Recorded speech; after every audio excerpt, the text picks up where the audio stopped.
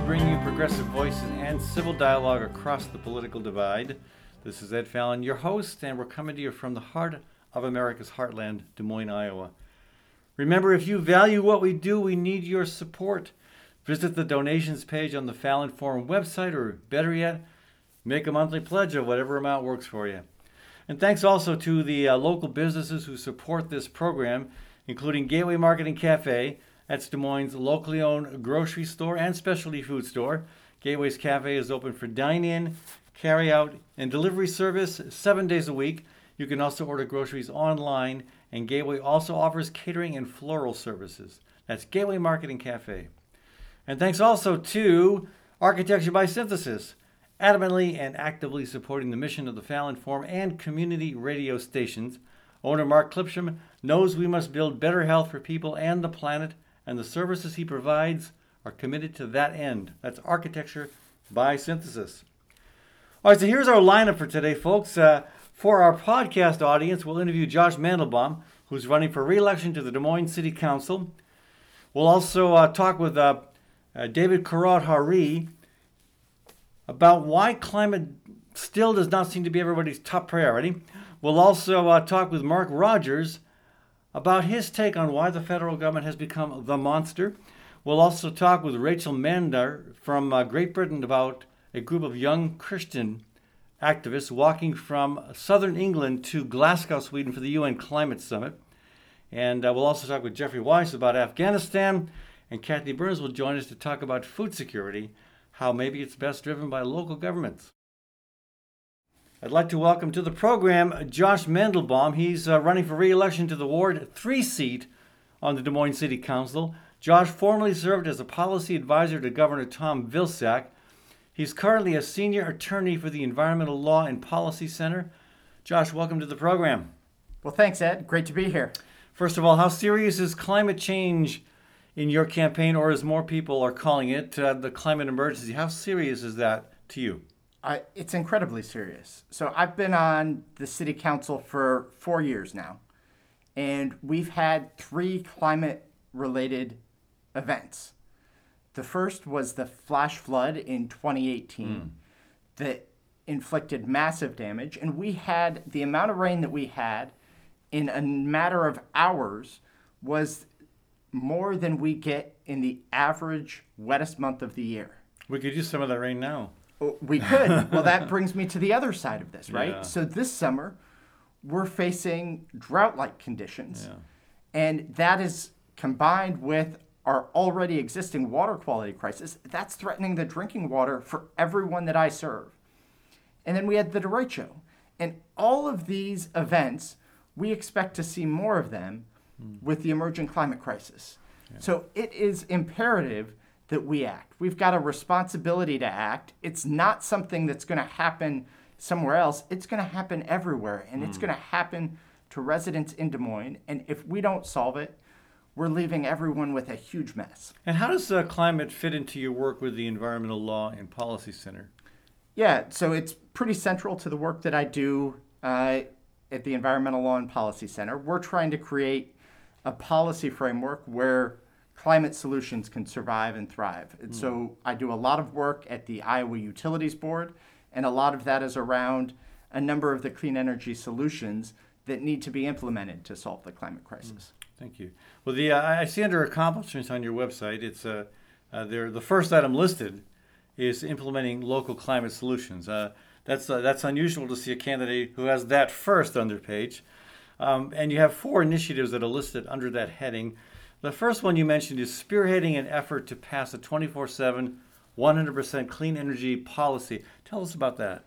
Yeah, so that, and what we've tried to do, because Des Moines still doesn't have a comprehensive climate action plan, although we're working on it, is we wanted to address the policies that we knew would need to be part of a comprehensive climate action plan. And one of those is a clean energy standard, looking at where we get our electricity and what that looks like. And in Iowa, we're fortunate. We've developed a lot of wind energy in this state. 57% of our electricity now comes from wind, not without some problems and some controversy, but that's another conversation. Right. So we have a significant amount of wind already, And one of the things that our utility, Mid-American, has started talking about is their 100% vision. And we took a look at their 100% vision, and they essentially were doing a REC-based vision, a renewable energy credit vision. And they could meet that 100% vision without retiring a single one of the 5 coal plants that they own and operate in Iowa today. Well, that seems disingenuous, doesn't it? That's a problem, Yeah. right? Okay. And so the next step is looking at what we need to do to actually be renewable, clean energy 24 hours a day, 7 days a week, 100% of the time. Mm-hmm. And so that's what our policy does. It takes that next step. It builds on where we are, but it looks to get clean energy 100% of the time. And that goes beyond where most cities currently are.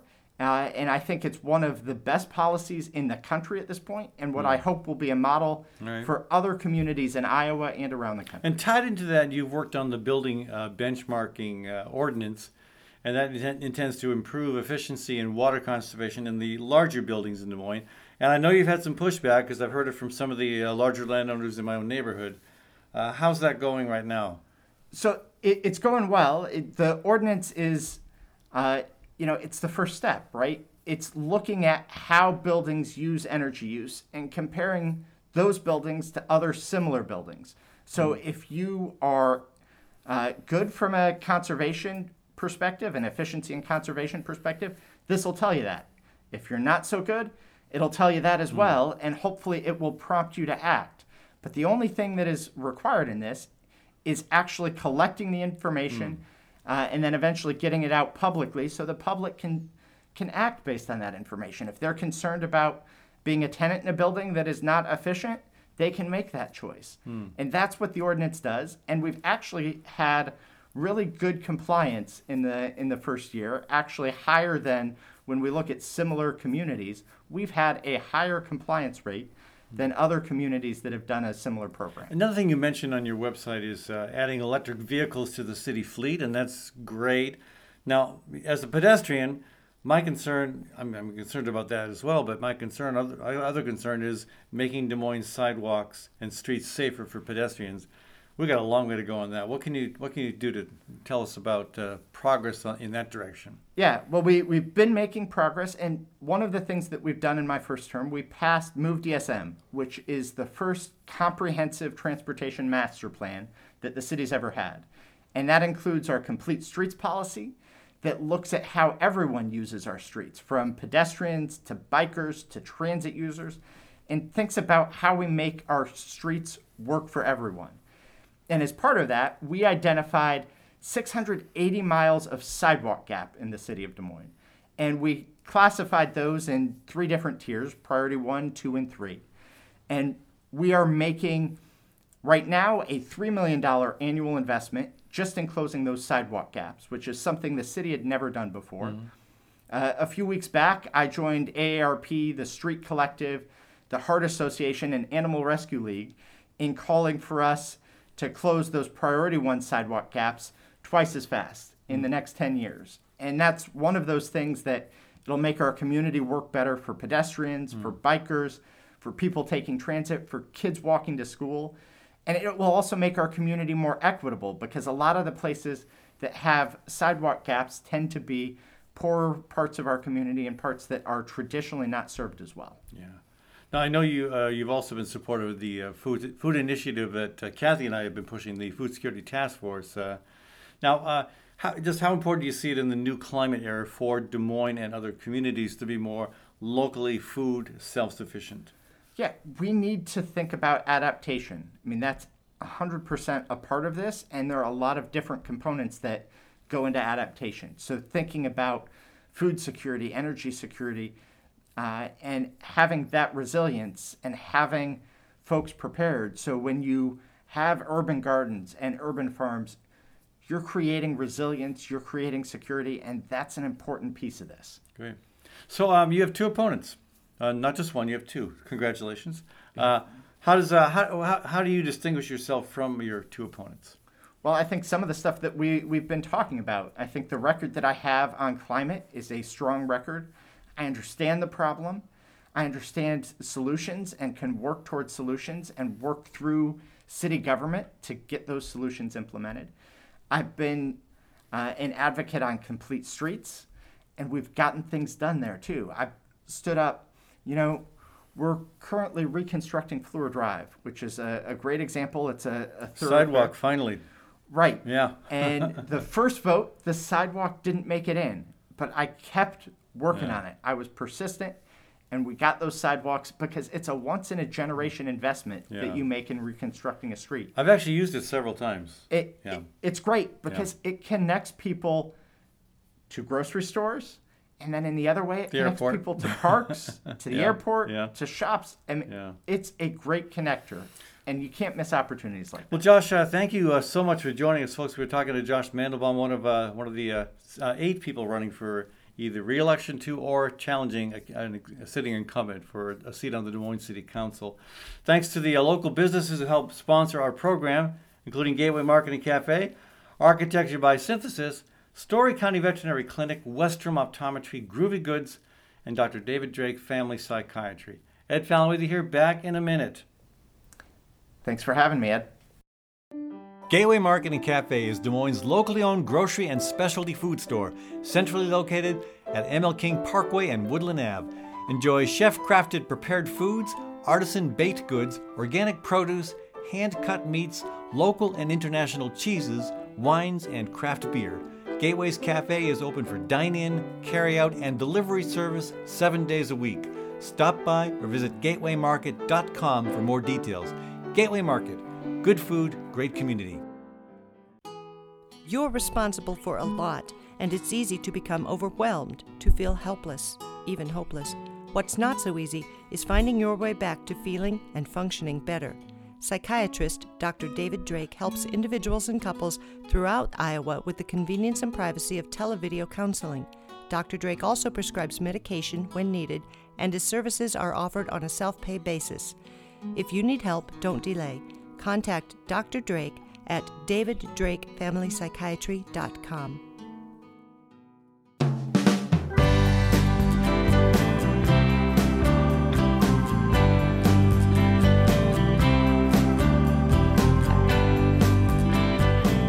It's my pleasure to welcome David Courard-Hauri to the program.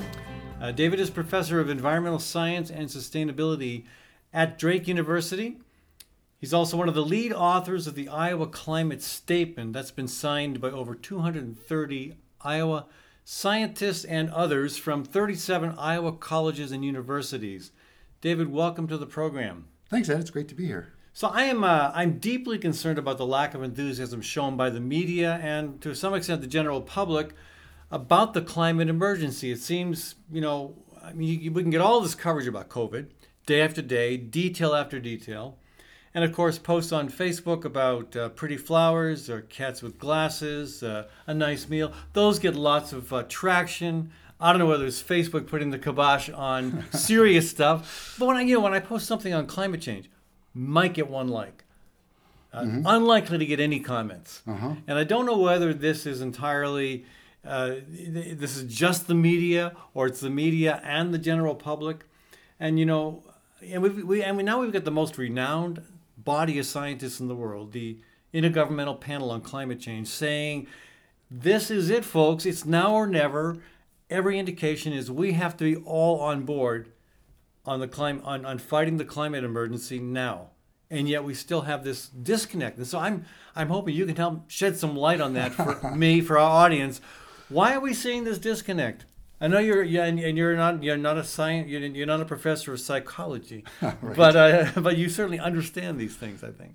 Sure. Well, and the other thing the IPCC said, by the way, is that it's unequivocal now that the warming has been caused by humans, which is something they've been becoming progressively more and more certain about that over time, and so it feels like that also adds to the clarity of the statement. And you're right, it got some press, but not a lot. I think, there are a lot of reasons for that, and we can certainly get into some. I think there are two that really strike home for me, and one is just that it is the kind of crisis that we're not good at thinking about, right? It's the kind of thing where if we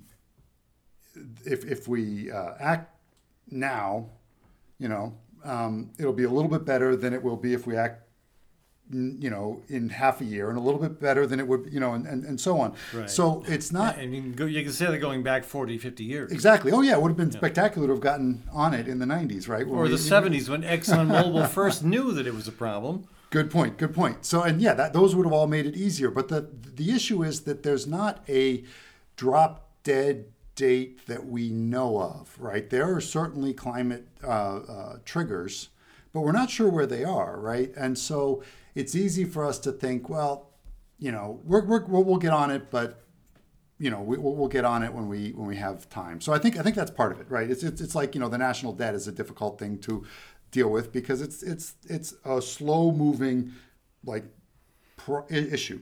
Let's deal with it, but in the meantime, we'll add another 100, 200 billion to it. Yeah, exactly. Right. So exactly, and it's the same with climate, right? And then the other thing, when I'm bored of being productive, does that ever happen? It happens more than it should.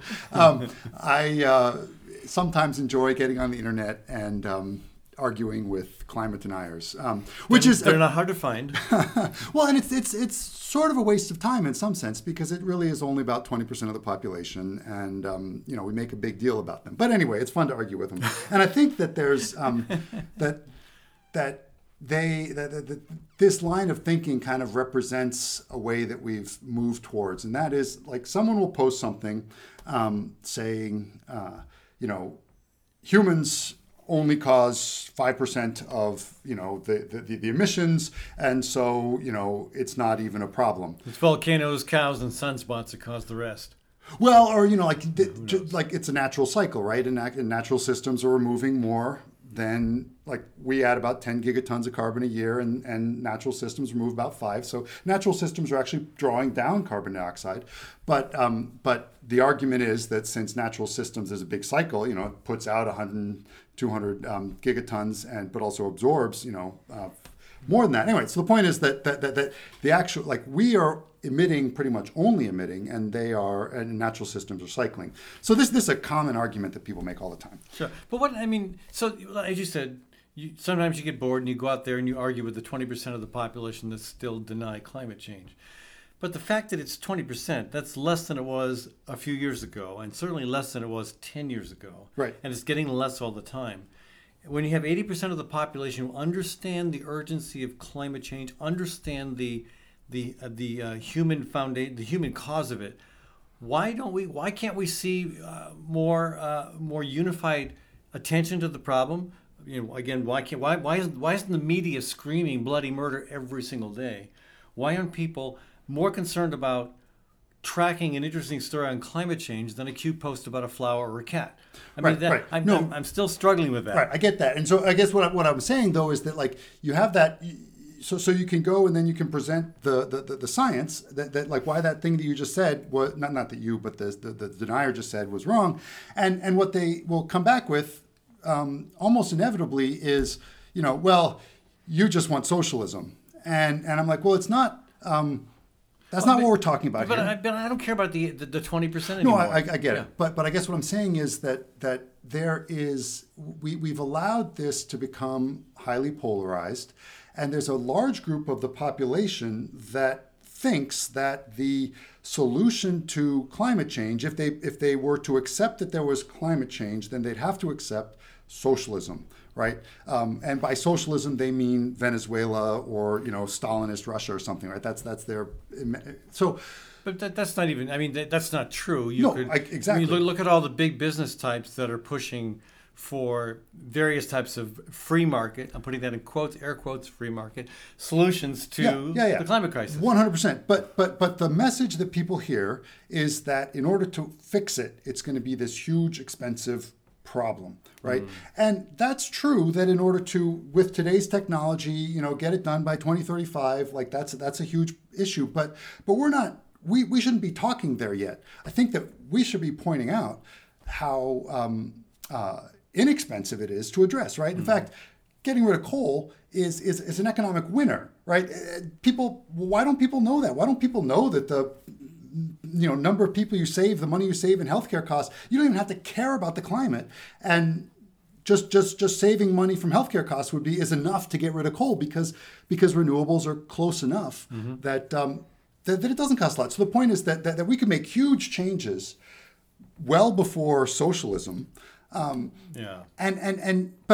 people haven't heard that message, right? And so they feel like in order to do something, actually, in order for me to hear it, I need to. I can't hear it because if I hear it, then we have to go do socialism. And so I guess my point. Or socialism, or maybe something even more dramatic, like simplifying our lives. Right. Let me ask you this. Yes, okay, so maybe part of the problem is this: you've got the previous administration, pretty much. I don't know. Trump kind of waved a little bit away from the denier field to admitting that maybe something's going on. But you've got a really stark contrast between the Trump administration and the Biden administration, and again, no doubt, President Biden is doing things that Trump would never have done relevant to the climate crisis. But you've got a problem. Here's two examples. One, the Dakota Access Pipeline, approved by Donald Trump, and even though Biden said he was against it, he hasn't done nothing. He's done nothing to stop it. Secondly, and more newsworthy because it was just last week, you have the situation in Alaska. Trump had authorized a big expansion of oil drilling there, and the court ruled that canceled the permit. The judge there canceled the permit just last week. Yeah. Over the Biden administration's objections. Right. So you have Biden and Trump on the same page supporting oil expansion. And at least the court came down on the right side, even though it had nothing to do with climate. The opinion seemed to be focused on polar bears. I just, if I had any hair left, David, I would be pulling it out because I'm so frustrated by the lack of humanity's ability to focus on what is an existential threat. So much more of a threat than COVID. Yeah, right. And I think the issue is that people felt like COVID was a threat right then, like that we had to deal with at a particular point. Yeah, and so is climate change. Well, it is, absolutely. But I guess the thing is that we have to find a way to get people to listen again. And obviously, politics in the United States is just hard these days, right? The fact getting anything done is hard. With gridlock, it's tough to see where we go. I'm not willing to blame gridlock on this. It seems to me that there is a collective unwillingness to face reality. Yes, and again, I think the issue there is that people have heard that if they face reality, and it's not that what they've been told, but they've heard that if they face reality, then suddenly it means government takeover, and that's sold enough that now only half the population listens to news really that even discusses climate change, right? Yeah. So, if that, sure. Well, David, we're going to have you back on another time to talk. I want to talk more about the Iowa climate statement and also to see what other states are doing. I mean, this is huge that we have a massive group of scientists and leaders from across the state issuing a significant report on the local impacts.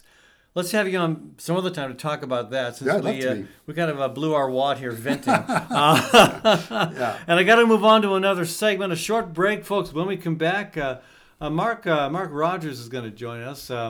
He's a fellow podcaster. He comes at this stuff from a different perspective. Back in a minute on the Fallon Forum. Groovy Goods is your Des Moines one-stop hippie shop. Located near Drake University, we are more than just a store. Groovy Goods is about community. We're a tribe brought together by peace, love, and rock and roll. You will be greeted by friendly staff, the smell of incense, the vibration of healing stones and crystals, the vibrant colors of clothing and tapestries, and an extensive herbal apothecary and metaphysical products. At Groovy Goods, everyone is welcome and no one is judged. Check us out online, groovy-goods.com, or stop in at the corner of 23rd and University in Des Moines. At Westrom Optometry, Dr. Joel Westrom and his team provide a variety of services, including comprehensive eye exams, children's eye exams, and LASIK co-management. Whether strictly utilitarian or a fashion statement, your comfort and vision are Westrom's primary concern. Dr. Westrom and his staff will work closely with you to determine the best solution for your eyes, prescription, and lifestyle. Services are provided in English and Spanish, and the clinic is open Monday through Friday from 9 a.m. till 5 p.m. and on Saturdays by appointment. That's Westrom Optometry, located in Des Moines East Village.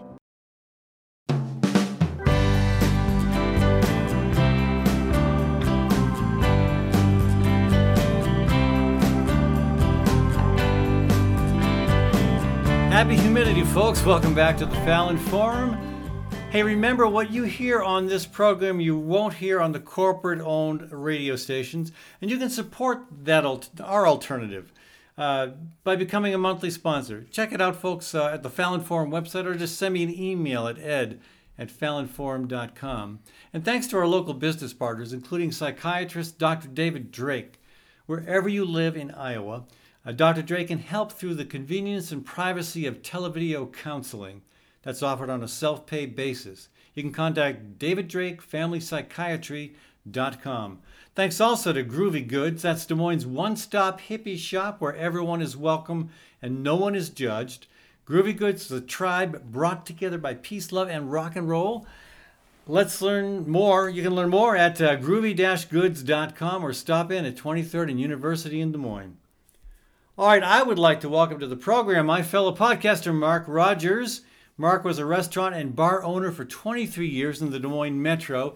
He now works as a canvasser for Americans for Prosperity, and he hosts a podcast called Taking Down the Monster. Mark, welcome to the program. Thank you, Ed. And given how many times I heard the former president, President Trump, called a monster, I'm going to guess that your podcast is kind of an anti-Trump thing. No. Oh. It's not a I'm pro-Trump kidding. thing. I knew that. It's a pro-American thing. And your focus, and the monster is? The federal government, of course. Okay. And what does taking down the monster involve? It involves trying to get our federal government, and it's going to take time. It may take something cataclysmic for it to happen, but we have to constrain our federal government back to its constitutional foundations. So you don't want to take it down, you just want to put it back in its place. Put it back in its place. Okay. And that place is? Very constrained, very limited, and when we choose to, a lot of liberals talk about a living constitution and that it's supposed to evolve over time. Well, that's not true. What our founders gave us was an amendment process, and what they had hoped is that we would follow that process, and that process, what it entails is that in the end, if something is changed, it's changed by the supermajority of Americans, so we don't have huge division in our country. It's not a 51-49 vote. It's more like a 70-30. Okay, and then no argument with that. But what is it that the federal government is presently doing that you don't like? Almost everything. You name the subject. Okay, healthcare, education, environmental issues. Okay, so wait. Environmental issues. I said that one on purpose. Yeah, I know. And I stopped you there on purpose. So what's wrong with having a federal government that says, okay, Iowa, you've got to not dump all your topsoil and nitrites into the Mississippi River so that you're destroying the shrimp industry in New Orleans? Well, first I'd like to say that I agree with that. I don't think we should be dumping everything into our rivers and destroying the Gulf of Mexico, or a vast majority of it. Well, not a majority of it, but a big chunk of it. A big dead zone. It's a big dead zone. Yeah. No, what I do want is, again, if we don't follow the process of, let's say, an EPA, there is no EPA in the Constitution. It does not exist in any way, shape, or form. But you, logically, there should be some entity that makes sure that one place is not sending its air pollution, its water pollution, any other type of pollution to its neighbors. So why haven't, over time, our representatives to Washington put together an amendment to the Constitution and sold it to us like that, so that we were all going, you know what, we're in on this. We're together on this. This is no longer a state's issue. This is a federal issue, and we will succumb to what federal dictates are. I think that would be a great idea. The problem is the big corporations that benefit from pollution wouldn't go for it, and they would fight it tooth and nail. They would put lots and lots of money into it to make sure it didn't pass. Well, maybe, but that doesn't mean that it wouldn't pass, because I truly believe that if something's brought up and it's reasonable, it's logical, it's common sense, that's the way our country was set up. That's the way our country is supposed to work. And when it doesn't work the way it's supposed to work, when we get outside its boundaries, what we have is division and chaos, which is where we're at now. Sure, we got that. So the minute you step out of it, which we have massively, it's not close. Right. You have nothing. You have nada. You have zilch. You have bypassed the process. You are just making up stuff out of thin air now, and that puts people at each other. Maybe we can agree on the core problem in this example, and that is that there are entities, often huge corporations and multimillionaires, billionaires, who've got so much money that they can basically buy public influence. They can basically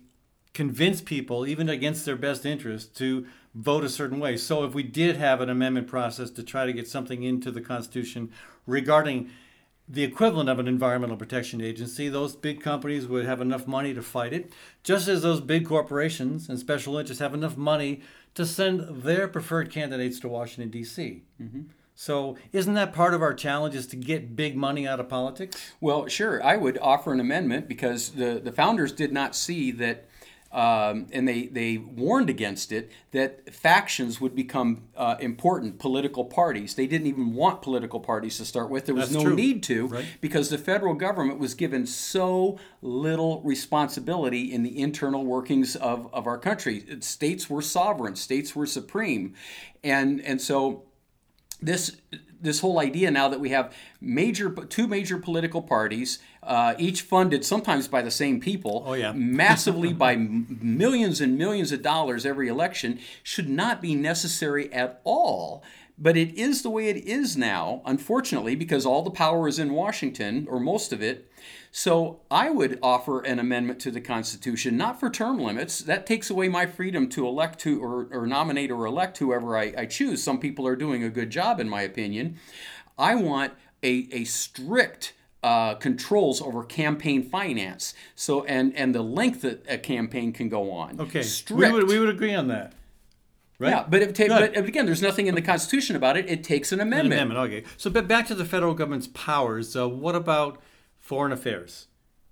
What should the federal government's position be relevant to national defense, relevant to relating to other governments around the world? That's what the states hired. They created and hired the federal government to do. So how is the federal government doing in that category? Terrible, because we spy on people, because we attack countries, we attack people without declaring a war, which we haven't declared war since World War II. Yet we've been in beyond tons of small conflicts and assassinations.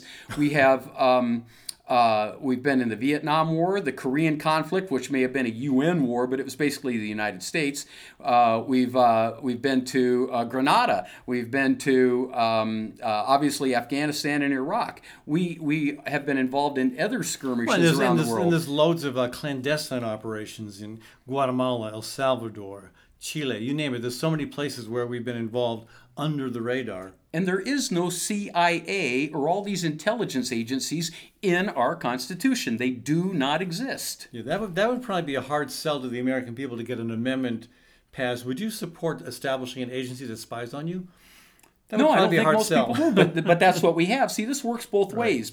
That's why our country's divided, because we've gotten outside the process and outside our foundations that really made sense. But And without that, you can say, well, emotionally, this is what I want done. I think it ought to be this way, and we're worried. And if we can't do it within the process because of major corporate money or whatever, then we're just going to do it anyway. Then you have the breakdown of all society. But what about when it comes to protecting either the rights of the minority, or in the case of abortion, or a woman's right to access that service? It's not a federal issue. It's a state's issue. But what about when you have states that again, through various types of influence, not always money, but sometimes through the wielding of the unfair wielding of this perceived moral justice.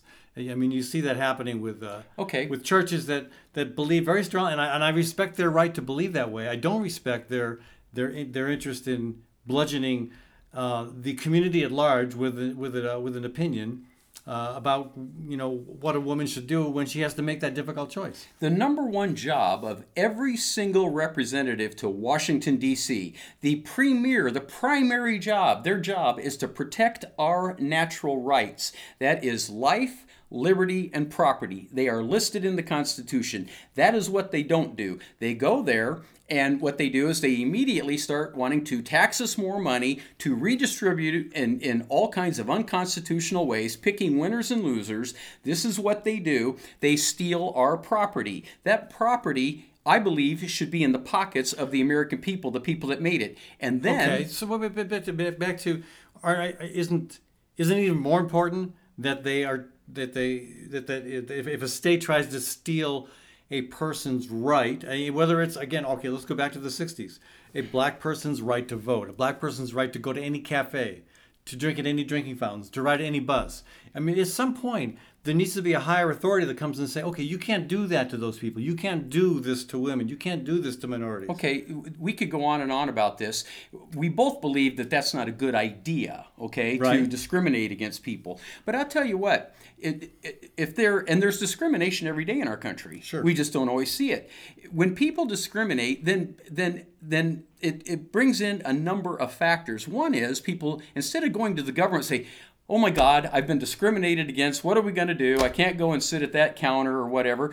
Sometimes you get mad. Sometimes you partner up with your neighbors and your family and you just build your own cafe because that's the American way. Let me tell you, there was a lot of entrepreneurialism in the black community from Reconstruction till the 60s when our country was ruined. You can build your own cafe, but you can't build your own bus service. Okay. Well, I mean, I guess you could on a small scale, but you can't. I mean, at some point there has to be someone come in and say, okay, this isn't going very well. We're gonna have to step in. And again, I think that should happen as minimally as possible, but I think that's a role the federal government needs to play. Well, you can look to the 14th Amendment and try to extrapolate that role, but I truly believe in the end, people's liberty to even discriminate, in the end, we will all be better because it's honest. It's not latent, it's not hidden, and we react accordingly. We react with our dollars, we react with our actions, we make change in our communities, and that is organic and real change, not top-down change where people resent it, well, Mark, where people then are split again, they're divided. I'm going to do what no intelligent talk show host should ever do and give you the last word. Anyway, Mark, thank you so much for joining us. Mark Rogers, folks, also a fellow podcaster, comes at the universe from maybe different perspective than me, but again, I think we do find some common ground, and we believe very strongly that there ought to be alternative and independent voices out there in the media. Mark, thanks for joining us. All right, well, thank you. When we come back, folks, Rachel Mander is going to join us all the way from England. We're going to be talking with her about a group of young people walking from southern England to Glasgow, Scotland for the UN Climate Summit. Back in a minute on the Fallon Forum. Gateway Market and Cafe is Des Moines' locally owned grocery and specialty food store. With over 5,000 items to choose from, you can order groceries online, and the Gateway team will bring them to you curbside. It's a convenient way to shop from anywhere and save time. Gateway's Cafe is open for dine-in, carry-out, and delivery service 7 days a week, with catering and floral services also available. Visit gatewaymarket.com for more details. Gateway Market, good food, great community. Architecture by Synthesis provides planning, design, and design-build services for high-performance, low-maintenance, affordable homes and buildings. Owner Mark Clipsham is adamantly and actively committed to supporting the mission of the Fallon Forum and community radio stations. Mark knows we must all live and work with the goal of building better health for both people and planet, and he works to implement that vision through his stewardship of Architecture by Synthesis. You can learn more at architecturebysynthesis.com.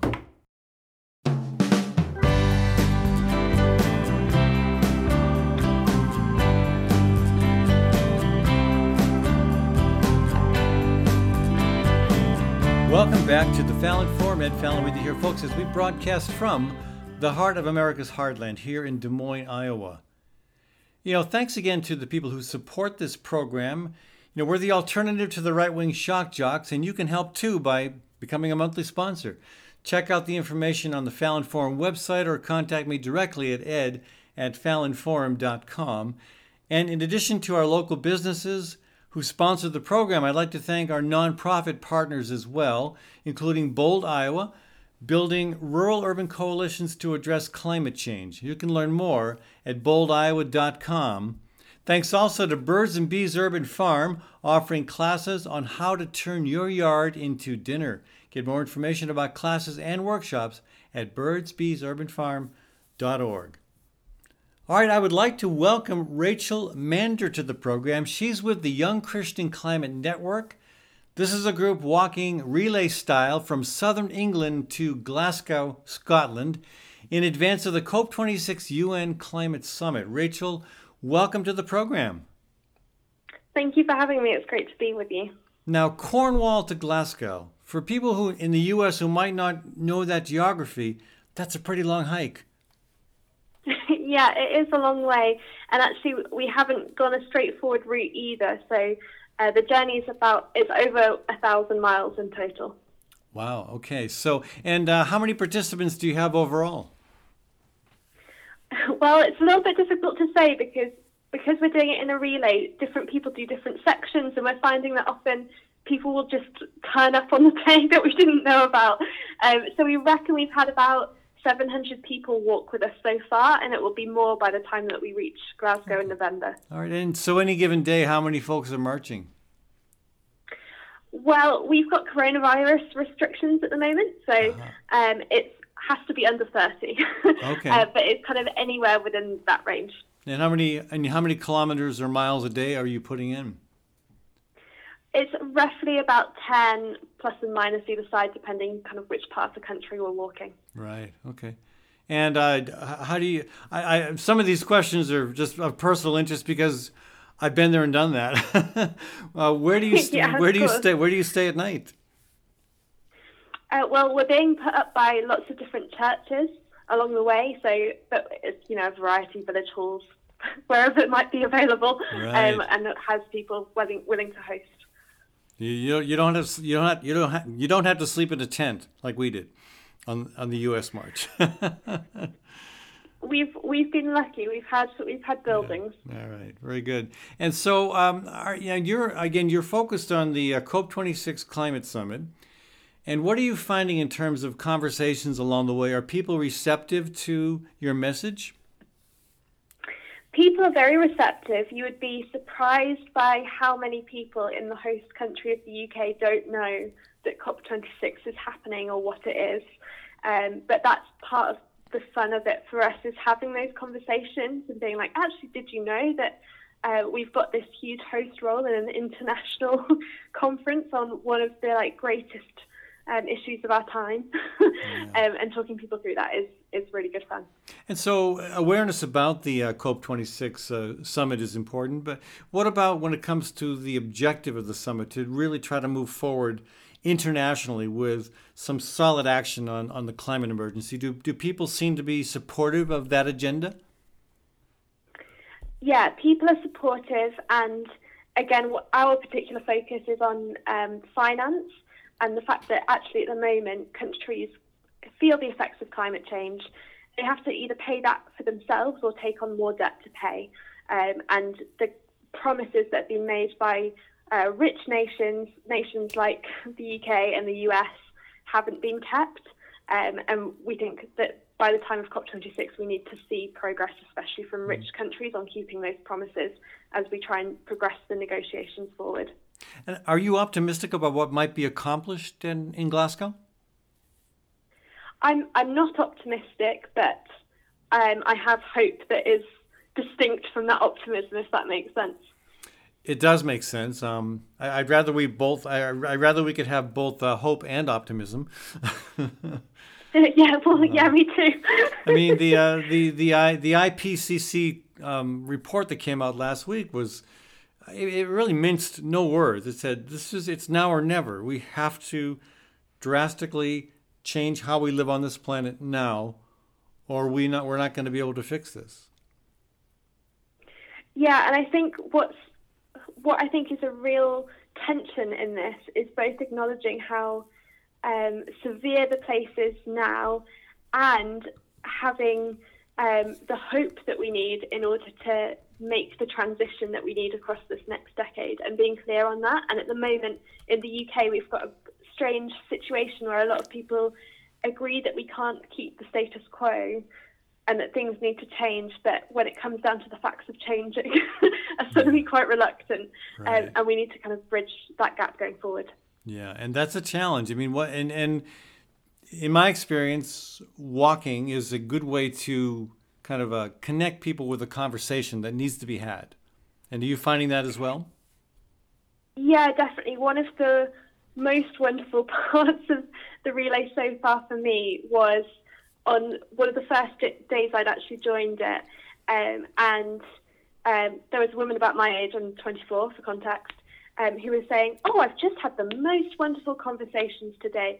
I've never really thought about the theology of climate change or what it means for me." And people have just been talking about the things they've been involved in. And some of the people I've been walking with today have been doing this activism and campaigning for years and years, and it's really inspired me to think more seriously about this. That's nice. And yeah. I was so encouraged because I was like, good. that's exactly what this is about, is that human connection as well. And again, this 1,000-mile walk from Cornwall to Glasgow, is sponsored and organized by the Young Christian Climate Network. What can you tell us about the Young Christian Climate Network? Well, we're actually quite a young network. We launched last year in August 2020, which means a quite strange thing is that this is formed entirely over Zoom and other kind of web platforms. So our kind of send-off service, when we left Cornwall, there were 5 of us from the network, and that was the biggest in-person gathering of our network at that time. At that time, and okay. since that point, we've been able to meet more of us along the way, kind of thing, which has been wonderful. But it was really formed out of this shared desire that we wanted to be an action-focused community, and a lot of us have made choices in our individual lives that come to that point of being like, well, actually, I want to be able to do more, but I can't do it alone. And so we're a group of 18 to 30-year-olds in the UK choosing to seek climate justice as we follow Jesus. So, and what did the Young Christian Climate Network come together specifically, at least initially, to accomplish this walk? No, we didn't. So that was kind of a later decision in January as we were talking and being like, hang on, this is happening in our country, and what does it mean for us to take action in this context? Well, they're very good. I think it's an important statement. I look forward to keeping abreast of what you accomplish. I have 2 more questions for you, Rachel. How do you feel? How do other marchers feel about Britain's Prime Minister Boris Johnson? He recently proposed his Coal, Cars, Cash and Trees initiative, which sounds very positive, getting off coal, reining in the use of cars, spending money where it needs to be spent to do the right thing, and to the extent that it makes a difference, planting trees.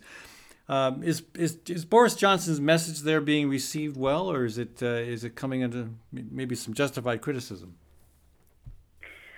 I would say justified criticism. There are a lot of words, but a lot of the actual decisions aren't lining up with the same words. So we have a case where there's been a coal mine proposition in Cumbria in the UK, which has faced a large amount of backlash. The UK government has also just sponsored more oil and gas permits in the North Sea. We've cut our foreign aid budget this year. We've taken a lot of steps in terms of cancelling key policies, and we've got a good kind of high-level ambition within the UK climate targets, but we're off track for where we need to be for even 2022, 2023, because our policy isn't matching up to what we've said we will do. Right. Oh, and that's unfortunately true in many countries, including the U.S.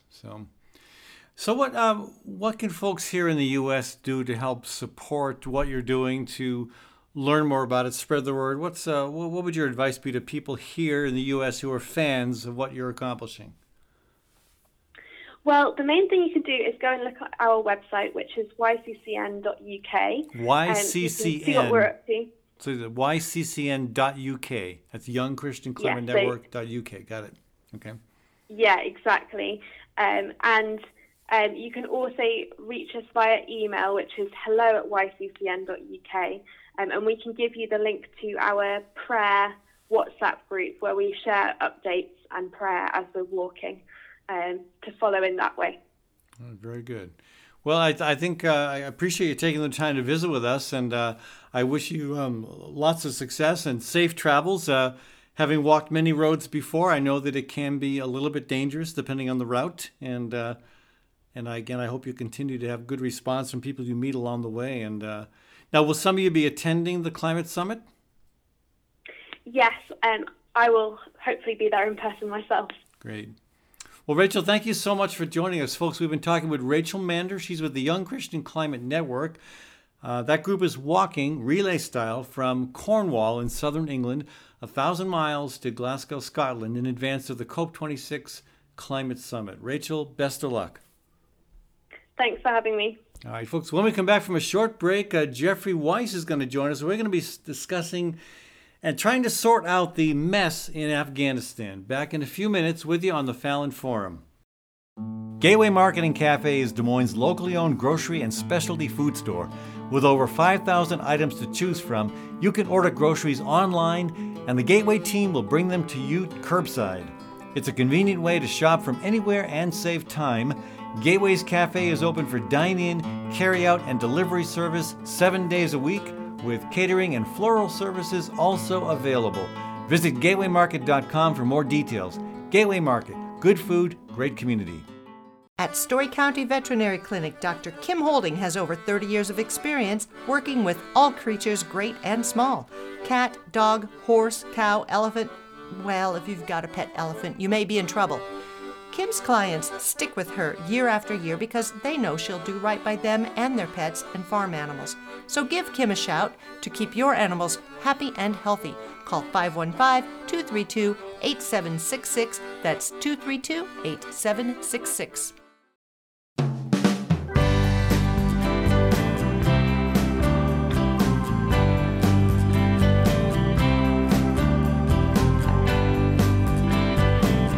Hey, welcome back to the Fallon Forum. We just survived the State Fair. What have you survived this past week? Hey, thanks again to those in our listening audience who support the Fallon Forum. Our team of 5 dedicated volunteers couldn't do it without you. If you're not already supporting our mission, consider a donation on the Fallon Forum website, or better yet, become a monthly sponsor. You can write to me at ed@fallonforum.com, and we'll give you the details. Thanks also to our local business partners, including Western Optometry, located in Des Moines East Village. Dr. Joel Westrom and his staff are fluent in English and Spanish. The clinic is open Monday through Friday from 9 a.m. until 5 p.m. and on Saturdays by appointment. That's Western Optometry. Thanks to Story County Veterinary Clinic, where Dr. Kim Holding has been caring for all creatures great and small for over 30 years. Our cat loves her. I think maybe our chickens love her. You can learn more at Story County Veterinary Clinic's Facebook page, or just call Dr. Holding at 515-232-8766. It is my delight, my pleasure, my honor to welcome to the program Jeffrey Weiss. Hello, Jeffrey. How are you? And it's good to be here. Okay, so I love having you on the program, but it never goes well because we're always talking about war, and I know you're kind of the war guy.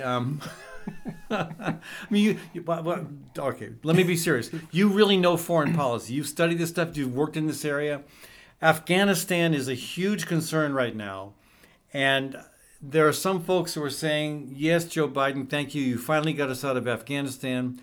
A lot of folks across the political spectrum are saying, Joe, you blew it. What do you think the truth of the matter is? What's the backstory that maybe people are missing that should be considered as we try to figure out what's going on and whether it's the right course of action? Yeah, well, I mean, I guess the first thing I would say is Joe Biden is not the issue, number one, even though corporate media seems to have laid 20 years of a war and occupation in which the United States essentially inserted itself into a civil war, the issue. So it really is sad for me to see such a ridiculous narrative playing out on MSNBC, CNN, Fox, across the board, where 20 years of a military operation and occupation is somehow boiled down to one man. So you're feeling sorry for Joe Biden? Or even two. You're feeling sorry for Joe Biden? Well, a little bit. The reality is the Doha Agreement in February of 2020 set all of these That's deadlines. the one that Trump signed. Absolutely. Yeah. Which essentially said the United States would not take military action against the Taliban. But it also said the Taliban would not retaliate against U.S. personnel or troops, correct? Yes, this is true. Well, then what's wrong with that? That sounds like a pretty good arrangement. Very little is probably wrong with that. If you were anybody who's in favor of ending a 20-year war which and most Americans are. Which most Americans are. And what is interesting is that the narrative has developed on television where all of a sudden corporate media has discovered the people of Afghanistan. They're going into hospitals. They're talking about people who are victims of political violence. Well, where were they a few months ago when our own, military and our own drones, bombed a wedding party? And we don't know the names of those dozens and dozens of individuals. We don't know the names of the tens of thousands of civilians who were killed in this war. I mean, even the narrative that all of a sudden that the United States is really concerned and overly concerned about the status of Afghan women is laughable on a number of levels. I mean, the people of Afghanistan were caught between foreign armies, a corrupt government and military, which also, by the way, took child bribes, stuffed ballot boxes, etc. You mean the government that the U.S. put in place? Absolutely. I mean, I was giving lectures on Afghanistan a decade ago at the time where the very first president of Afghanistan, Hamid Karzai, was literally talking about joining the Taliban. Interestingly enough, today it was reported, of course, that the Taliban is talking with Karzai. And I mean, the United States developed a policy in this country of Afghanistan somewhat similar to Iraq, where they tried to essentially divide and conquer. And they tried to create a military full of a minority Tajik population. They never infiltrated the Pashtun, which are half the population, and which are the Taliban. And now you have a situation where non-Taliban, non-Pashtun have sided with the Taliban. Okay, but so we shouldn't be surprised. But did the U.S. create that division or exacerbate it, or was it already there? Well, Afghanistan is not a nation state in the way we think of nation states. Tribal communities. Yeah, well, there was stability between World War I and 1973 when essentially the monarchy was overthrown. Ever since then, it's a legacy of the Cold War. I mean, you have the Soviets who said they had to be in Afghanistan because the United States had lost its base in Iran, and otherwise the United States would be there. And that didn't go very well for them. Well, no, and of course that's when our forces, you remember Ronald Reagan calling the Mujahideen, who would later become Al-Qaeda, who would later become the Taliban, the moral equivalent of our founding fathers. I would like corporate media to walk around and see if some of the members of the Reagan administration who called bin Laden and people like him the moral equivalent of the founding fathers, can somebody go ask them some questions now? I mean, they're completely missing. I mean, there isn't any past in this. It's completely ahistorical. And it's all coverage without context. It's a revisionist history. Completely. Why? Well, what do the media have to gain? I understand what politicians have to gain by. What do the media have to gain by participating in this revising of history? Well, I'm not sure anymore if there's any war or bombing or occupation that corporate media doesn't support. Even as critical as the CNN and MSNBC were of Donald Trump. You remember when he laid the mother of all bombs on Syria, he's presidential now. And I mean, even the New York Times, and so. But what? What do the media have to gain by being complicit? I mean, I think there's a couple of things. The United States is, I often call it a wannabe empire in decline. I've been calling it that for a while, but no nation has survived with a permanent war economy in a perpetual state of war. Eisenhower warned us. Dr. King warned us. Lots of people have warned us. Tulsi Gabbard warns us on a regular basis. Yes. Yeah. I think the much maligned within the Democratic Party, Tulsi Gabbard. I think even Gates, a former defense, not Bill Gates. Leader, no, the other Gates, Robert Gates, even invoked Eisenhower a few times. And you also have the members of Congress who are now, of course, criticizing Biden. And they are the weapons contractors, Lockheed Martin, the lobbyists, the congressional members that have entities these, that probably advertise on the New York Times. Absolutely. Pages, yeah. Absolutely. And, they were the big beneficiaries of this war. I mean, I assume maybe Lockheed Martin or some of these General Dynamics, their stock might take a hit as a result of thinking the United States is winding it down. So speaking of the New York Times, I came across an opinion piece by a former Marine captain who served in both Iraq and Afghanistan, Timothy Kudo. Perhaps you saw it. I want to read you his quote and get your take on it. Kudo writes, quote, "There is no celebrating for those of us who ache each day wondering how we could have given the best parts of their lives to such a lie. The war in Afghanistan, in other words, is a lie, was a lie." I mean, 800,000 United States soldiers cycled through there. I mean, I know people who have traumatic brain injury. I've had young people in the classroom who have horrible injuries, mental and physical, from that war. And the question is, can you really bomb your way to peace? And I honestly think the United States population, looking at opinion polls in terms of pulling out, the majority say the United States should have pulled out. Whether the United States would have pulled out 15 years ago or 10 years ago or 5 years ago, there was bound to be a little bit of chaos and disruption. But I mean, what would people prefer? Would they have preferred that there was a civil war in Kabul and there was massive bloodshed?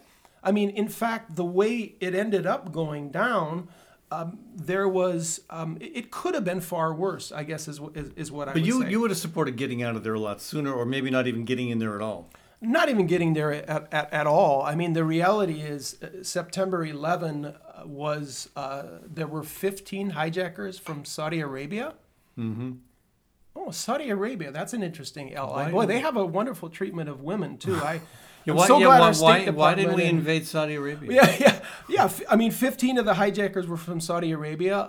Much of the planning was done in apartments, not in Hamburg, Germany, rather than in Malaysia and places like that, rather than in training camps. The Taliban is a local group. They're Pashtun. Their focus has been on Afghanistan. Are they authoritarian? Are they corrupt? Yes.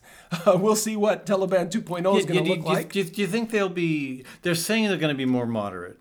They're promising a kinder and gentler version of Sharia law. Mm-hmm. Do you believe that? Well, they'll have to be to some extent, and 25 years of the internet and texting and email, which they are engaged in, is going to, I mean, they're not going to be able to run an economy. Afghanistan's sitting on what's often described as $1 trillion of lithium, which is, cell phones. You think of how that mineral is used. Are we going to go to war for lithium? No. And of course, you have now, China, Pakistan, and a lot of the neighboring countries that are going to now have to contend with Afghanistan. I mean, those neighboring countries were able to sort of sit back and allow the United States to embroil itself. Itself and what's called the graveyard of empires. Now China and them are going to have to deal with Afghanistan without the United States running interference for them. So when people talk about China, I just kind of chuckle. I mean, would you want? Anyhow. Yeah. So again, last question, and we got onto a break shortly. Back to which was really the first question again. Mm-hmm. Biden did right to exit from Afghanistan, but did he do it correctly? He had no choice. The Doha Agreement was in place. He could have either have escalated the war and fought a shooting war with the Taliban and have the United States renege on their word, a word that was made by the previous president. So, he could have escalated, or he could have de-escalated. But could it have been a less sloppy exit? I mean, we still have people at the flocking to the airport in Kabul trying to get out. Compared to a civil war in Kabul, probably not. Yeah. What's the alternative? But okay, do we thank Biden for the exit from Afghanistan, or do we thank Trump? Do we thank Trump? No. Neither one of them. Neither. Okay. Neither one of them. All right. No. This. I mean, I don't think. I mean, I think we don't need to individualize policy with either one of those individuals. This was a national policy for 20 years that we were all a part of. Jeff, thank you so much for joining us, folks. We've been talking to Jeffrey Weiss. Always a pleasure to have you on the program, Jeffrey. When we come back, folks, Kathy Byrnes is going to be our guest. We're going to be talking about food security and answering the question as to whether it's best driven by federal policy or at the local level. Back in a minute on the Fallon Forum. Gateway Market and Cafe is Des Moines' locally owned grocery and specialty food store, centrally located at ML King Parkway and Woodland Ave. Enjoy chef-crafted prepared foods, artisan baked goods, organic produce, hand-cut meats, local and international cheeses, wines, and craft beer. Gateway's Cafe is open for dine-in, carry-out, and delivery service 7 days a week. Stop by or visit gatewaymarket.com for more details. Gateway Market. Good food, great community. You're responsible for a lot, and it's easy to become overwhelmed, to feel helpless, even hopeless. What's not so easy is finding your way back to feeling and functioning better. Psychiatrist Dr. David Drake helps individuals and couples throughout Iowa with the convenience and privacy of televideo counseling. Dr. Drake also prescribes medication when needed, and his services are offered on a self-pay basis. If you need help, don't delay. Contact Dr. Drake at daviddrakefamilypsychiatry.com.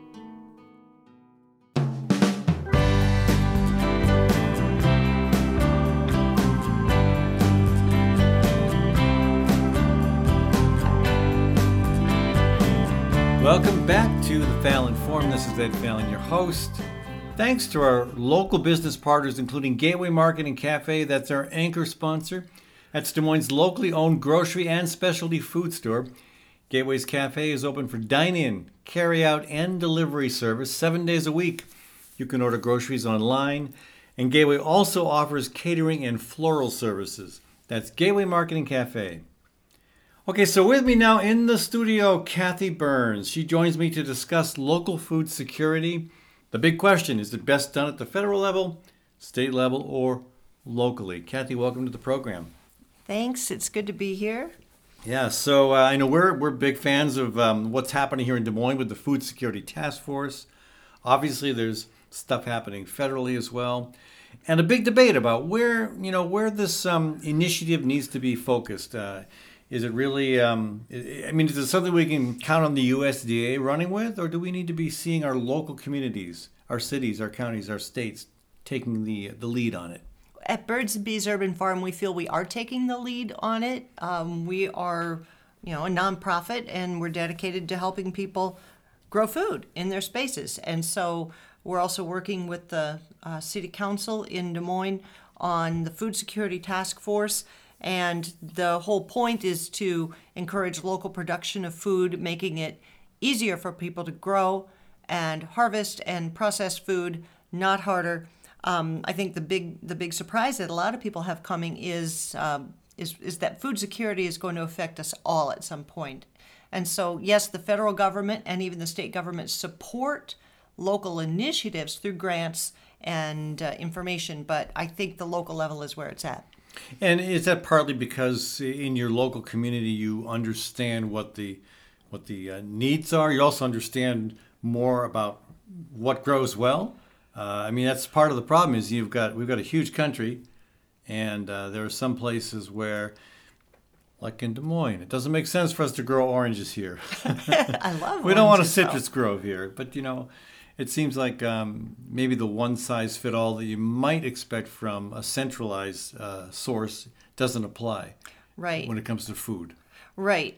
Also, at the local level, city, even county level, neighborhood level, you can be on top of emerging issues. For instance, emerging Japanese beetles, which is what people are fighting right now. So these things are all very specific to locations. Not everybody deals with the same, growing, questions and growing projects. Well, and a lot of times, a lot of places, increasingly, it's drought. It's water. I know New Mexico is kind of not as bad off as a lot of states in the western region. And I also know that in Taos, you've got people there, the local government and individuals. I believe is it mostly individuals and nonprofits? But I know there's been talk about some good stuff happening in Taos when it comes to local foods. Yeah, I did find a food initiative. It's not a municipal initiative. It's a couple of groups coming together. I found one called Local Food for Local People.